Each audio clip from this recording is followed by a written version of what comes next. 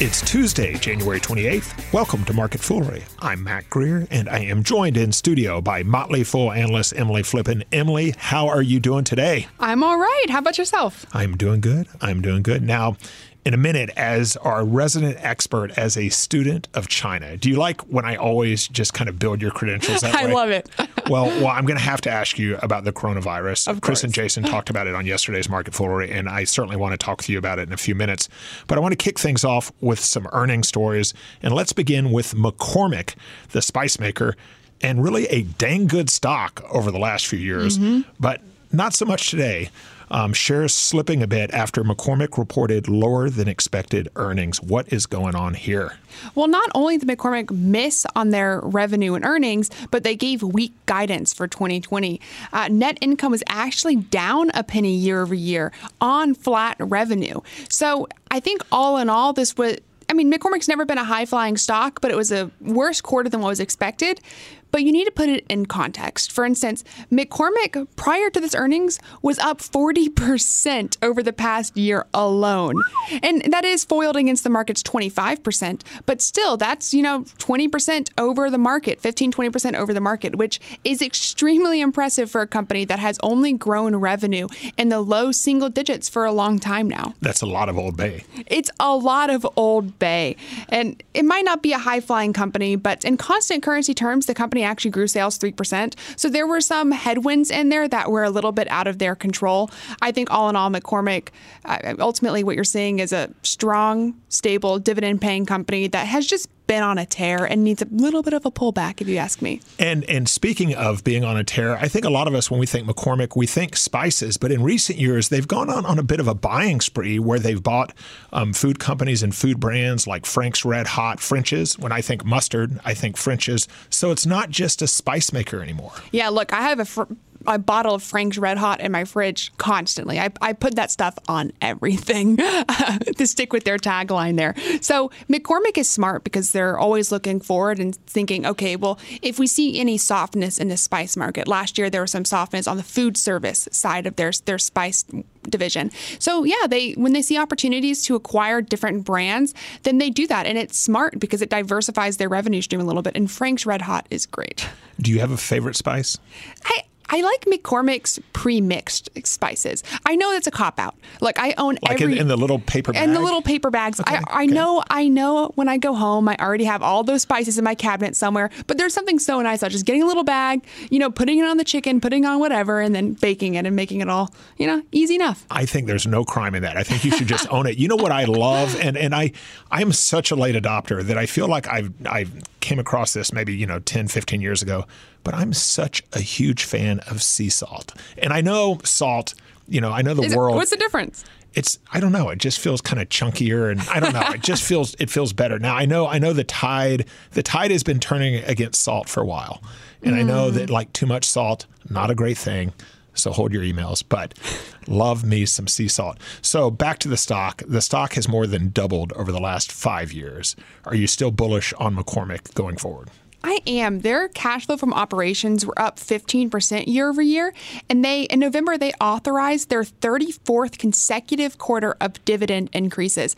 I think today's reaction might be a little bit of a needed pullback for the stock itself. But in terms of it as an investment, especially if you're looking for a dividend, it's a low dividend, about 1.5% yield. But it's a good, stable player that generates a lot of cash flow. And let's move on to 3M. Shares of 3M down around 4% on earnings. 3M also announcing that it is laying off 1,500 employees. That works out to around 1.5% of its workforce. Emily, what do you think? 3M had an interesting quarter. Their sales slightly missed, their earnings missed big. They posted a GAAP EPS of $1.66 versus $2.10 expected, so a big miss there. But there was a 49-cent headwind associated with, as you mentioned, the restructuring charges with that layoff of 1,500 people, a huge number of people, as well as litigation costs that they don't expect to reoccur. So On the bright side, it seems like they have some room for operational improvements throughout 2020. In fact, in 2020, they guided that the bottom line should rise more in the range of 2% to 7% thanks to those job cuts. It's never really a good thing you want to see with a company that needs to raise net income by laying off a huge number of people like this. But at the same time, they really do need to return to growth in 2020. Their sales were down 2% year over year. And let's talk about another potential catalyst, because back in October of 2018, 3M first warned that trade tensions with China would be a problem. Now, last week, we talked about phase one of the trade deal with China. We've got that now locked in. So could that be a catalyst? I mean, it seems like things are getting better, and that could only help 3M, right? Yeah, every single time I think things are getting better at the trade war, I need to knock on wood, because it seems like you take a step forward, then 2 steps back. I really think it's too early to say whether or not we're going to see any further improvements in the trade war than the phase one deal. The phase one deal was the low-hanging fruit. There's a lot of very nitty-gritty details there that need to be worked out. And unfortunately, the safety and industrial segment for 3M is their largest revenue segment, and that's the most affected by the trade war. And exit question, 10 years from now, will there still be Post-it notes? 100%. Just because David Gardner will still be in the world and he'll still be buying those Post-it notes. I love it. You're bullish on Post-it notes. I'm bullish on Post-it notes. I love Post-it notes, but I'm not sure, like with millennials. I mean, you're as a millennial, I feel like that it's all gone digital. So I'm not sure, 5 years from now, maybe so, 10 years from now, I think there's going to start to be a backlash against Post-it notes because of the waste. And I love Post-it notes. I also love Post-it notes. If you go into my workspace at my home, I have Post-it notes all over the place. And I will admit, it's maybe not the most environmentally friendly thing I do. Well, let's move on to Pfizer. Shares of Pfizer falling on earnings, down around 4%. Emily, what is going on with Pfizer?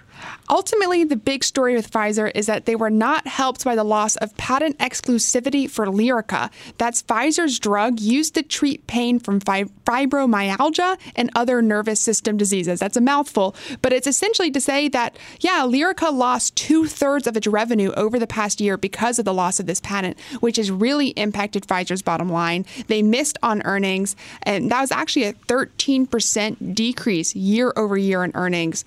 But Pfizer's looking up for 2020. They're actually spinning off one of their divisions, Upjohn, selling it to Mylan, and they're forming what they call a new Pfizer, which is a new and improved, smaller, lean, innovative machine. A new Pfizer.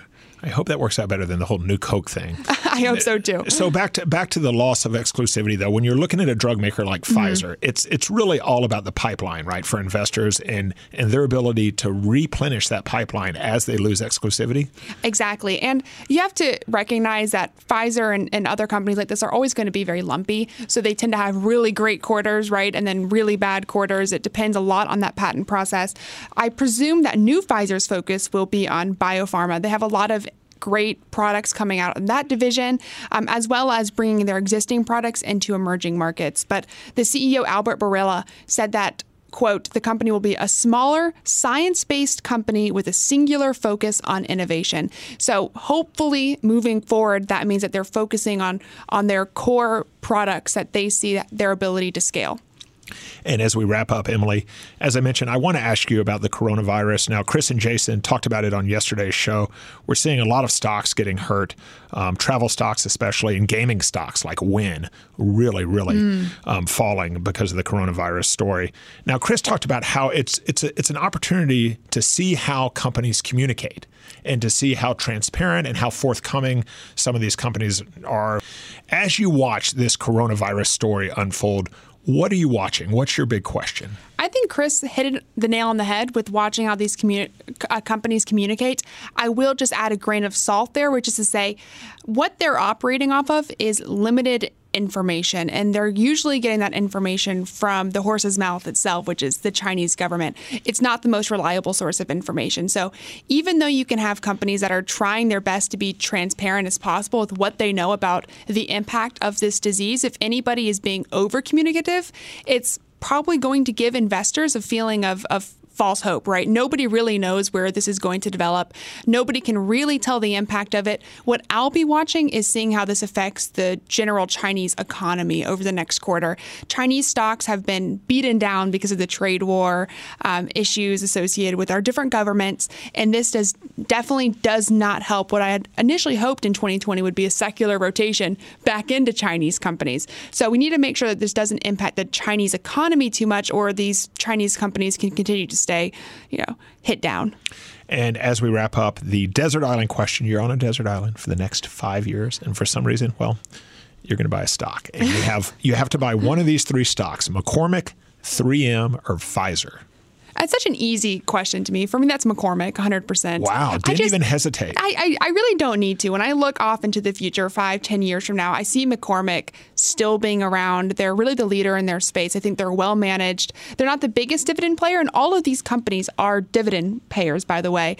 But they do pay a steady dividend. They have strong cash flows. And look, any company that acquires Frank's Red Hot is good in my book. I like that. And they have the pre-made spice packet. And the pre-made spice you don't have to do anything. You just tear the thing up. Yeah, I love that too.